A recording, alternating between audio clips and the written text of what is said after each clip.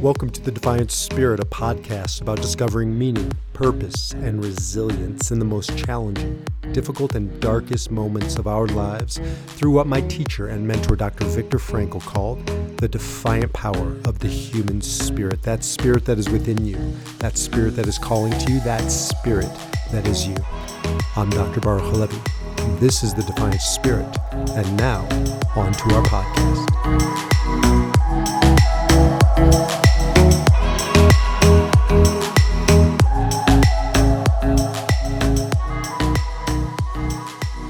Welcome back to the Defiant Spirit and the Defy Your Number Enneagram System. I'm Baruch Halevi, also known as B, creator of the Defiant Spirit and the Defy Your Number Enneagram System. I am delighted and privileged that you take the time to check in with my podcast or the video, however you're getting it. Thank you for getting it. You can always jump over to defiantspirit.org to get more on all things Viktor Frankl, Man's Search for Meaning.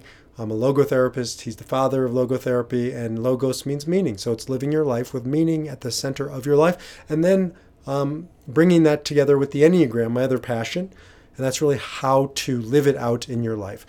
Right now I'm doing a series, if you just jumped in for the first time, on the Enneagram at the movies, bringing to life this ancient personality typing system through the lens of the big screen or also television characters. So you can listen to the previous podcasts on Enneagrams 1 through 4. This one, of course, on Enneagram 5, the Investigator, and we'll just continue on with this journey. The reason why I do this is because A, it's fun. Who doesn't like to watch movies and television shows? And B, when you're watching them, it just gives me a whole new way to think about the TV show or the movies, but also the Enneagram. Brings to life the Enneagram in ways that, words just can't. So Enneagram 5, as I mentioned last week in the 4 and 5 are at the bottom of the Enneagram because they're the deep types. 4 is deep emotion and 5 is deep intellect. They're the hardest to understand. They're the hardest to really kind of wrap your head around. They're complex, especially the 5, because the 5 is the genius, if you will, of the Enneagram. They're just brilliant people. They naturally go to their brain to navigate the world in a way that non-5s just can't understand. I mean, think Einstein, think Stephen Hawking, think basically every great scientist or creator has a lot of 5 in them, or probably were a 5. So 4s are hard to understand because they're just so emotionally complex. 5s are easy to understand. I just don't understand what the hell they're talking about. I can't keep pace with them. But they're one of the easiest types for me to recognize. I was just talking to a friend, Scott, who uses the Enneagram now in his life, and he says one of the ways he does it is by figuring out what a person is not. And that's a sort of process of, what's the word I'm looking for? Not reduction, but elimination. Process of elimination to figure out who a person is or isn't. And I have to do that with like 6s and 3s and other types, but not with 5. 5s I can tell within 30 seconds if they're a 5. Why? Because they're cerebral. It's like you can feel their processing is always happening. Oftentimes the words they use might be just sort of a cut above a non-5. Certainly it's a slower processing speed, so it's more thorough, methodical, but much slower. They tend not to talk fast. They tend not to move fast. They tend not to make decisions fast. They tend to be very conservative with the small c, conserving their words, conserving their energy, their resources, and putting it all to work in one area, their brain. Again, reactive. Responsive, they can learn to look like so many other numbers, but we're talking about caricatures and extremes so that we can really understand some of the important or quintessential aspects of, in this case, a 5. And I just see it says name that 3 above. It should say name that 5. Mistake. Okay, name that 5. Here's a good one to start with. Spock. Mr. Spock. Dr. Spock. Dr. Spock.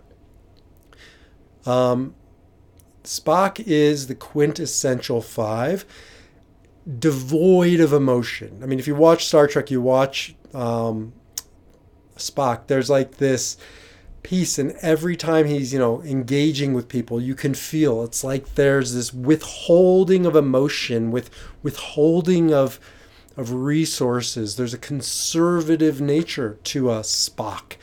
And it's just true with fives. They're always conserving. They feel like they're running out of resources. Sometimes they're accused of being stingy or cheap. They might be. I had an uncle who was a five, and he was really wealthy, but he was known to withhold his resources because, and you could feel it. I can feel it now in retrospect, because he felt like he was always running out. It was depleting to him. And so I do think that there's a miserly component to being a five, not because they're cheap per se, but because they're constantly guarding against that. They feel drained by the world around them. They're worried about the environment or whatever, not having enough. So they're very thoughtful and conservationist in approach. Who else do we have in here as a five that's just kind of like wow, that's a five? So I don't want this to come out the wrong way, but I think that most psychopaths, no, not psychopaths, sociopaths are probably fives. There's this disconnect. Again, not all fives are sociopaths, but I imagine a disproportionate amount of sociopaths are fives, because there's a disconnect, almost a missing empathy gene. And that's an extreme. Like if you look at like Dexter, or is it Maurice? No, I can't remember. The Silence of the Lambs, but you see him up there. There's this kind of disconnect with Dexter. Anyways, I watched all of Dexter. I loved Dexter, and he was always trying to fake emotion so he could fit in, because he just didn't have access to it. Again, reactive, extreme five. Most fives I know, especially sexual fives, that's a subtype of a five, and they don't even look like fives. A good friend of mine is a sexual five, and he looks more four-ish. But the stereotypical five, just you can feel the lack of feeling. And even when they talk about emotions, I've worked with some fives who talk about their feelings about being happy, or they think about what it means to be happy versus feeling happy. And you just hear it in their language, even the way they talk about it. It comes through very five-ish. Next to Dexter, if you didn't see this TV show, you might not have. It wasn't really popular. Prison Break. But Michael Scofield, I loved Prison Break. I loved the way this guy thought in the TV show. He was imprisoned and the entire series is about him escaping prison and just methodically doing that. I think Andy Dufresne from Shawshank Redemption was either a 1 or a 5. 1 has the same level of kind of conservative nature, more modest.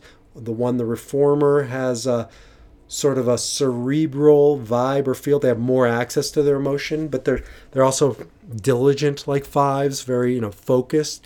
So sometimes 1 and 5 to me are hard to distinguish at first, until you get to know them and understand them, and then it starts to become apparent that they're very different. But sometimes I have a hard time placing them. So I think back to Shawshank Redemption, I think he was a 1, but I could see the case for being made for it that he was a 5. Fives are able to think 5 steps down the road and anticipate. Great chess players probably are 5s. I imagine Garry Kasparov and what was the kid's name, Bobby Fischer, probably 5s for that reason.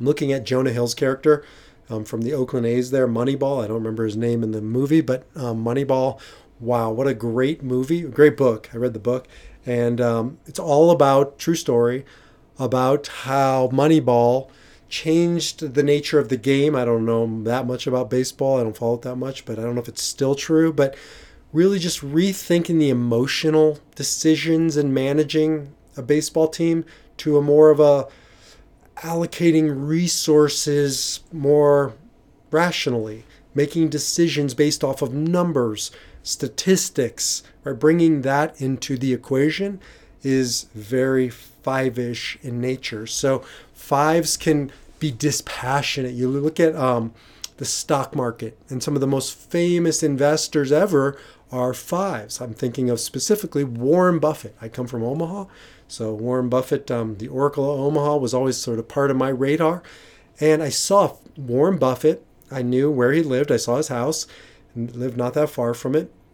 Modest house, modest car, modest guy. There's a modesty. You couldn't tell he was the world's richest or one of the world's richest men by the way he lived, because money for him was just a resource. It was a commodity. He traded in it. He didn't need it. It wasn't emotional. And that's one of the reasons why he is who he is, because he didn't get emotionally moved by the stock market. Other people are making decisions based on emotion. If he didn't understand it, he wouldn't invest in it, to the point where he missed some opportunities. But obviously he did pretty well for himself. And partially his reasoning for that was he didn't buy something if it didn't make sense. So fives really need to understand the world. And once they understand it, they can dissect it and pick it apart and move forward with clarity in ways that we can't if we're getting caught up in our emotions. I'm looking up at the left-hand side. I love that kid from Jerry Maguire. I can't remember much about him, but he felt very five-ish. Jerry, the human head weighs 5 pounds, and bees and dogs can smell fear. He was just spout off these facts that were almost disjointed, and he was just like walking around in the movie, talking to himself, almost smarter than Jerry. But it was lovable. So fives, sometimes get a bad rap. I even did it, calling them sociopaths.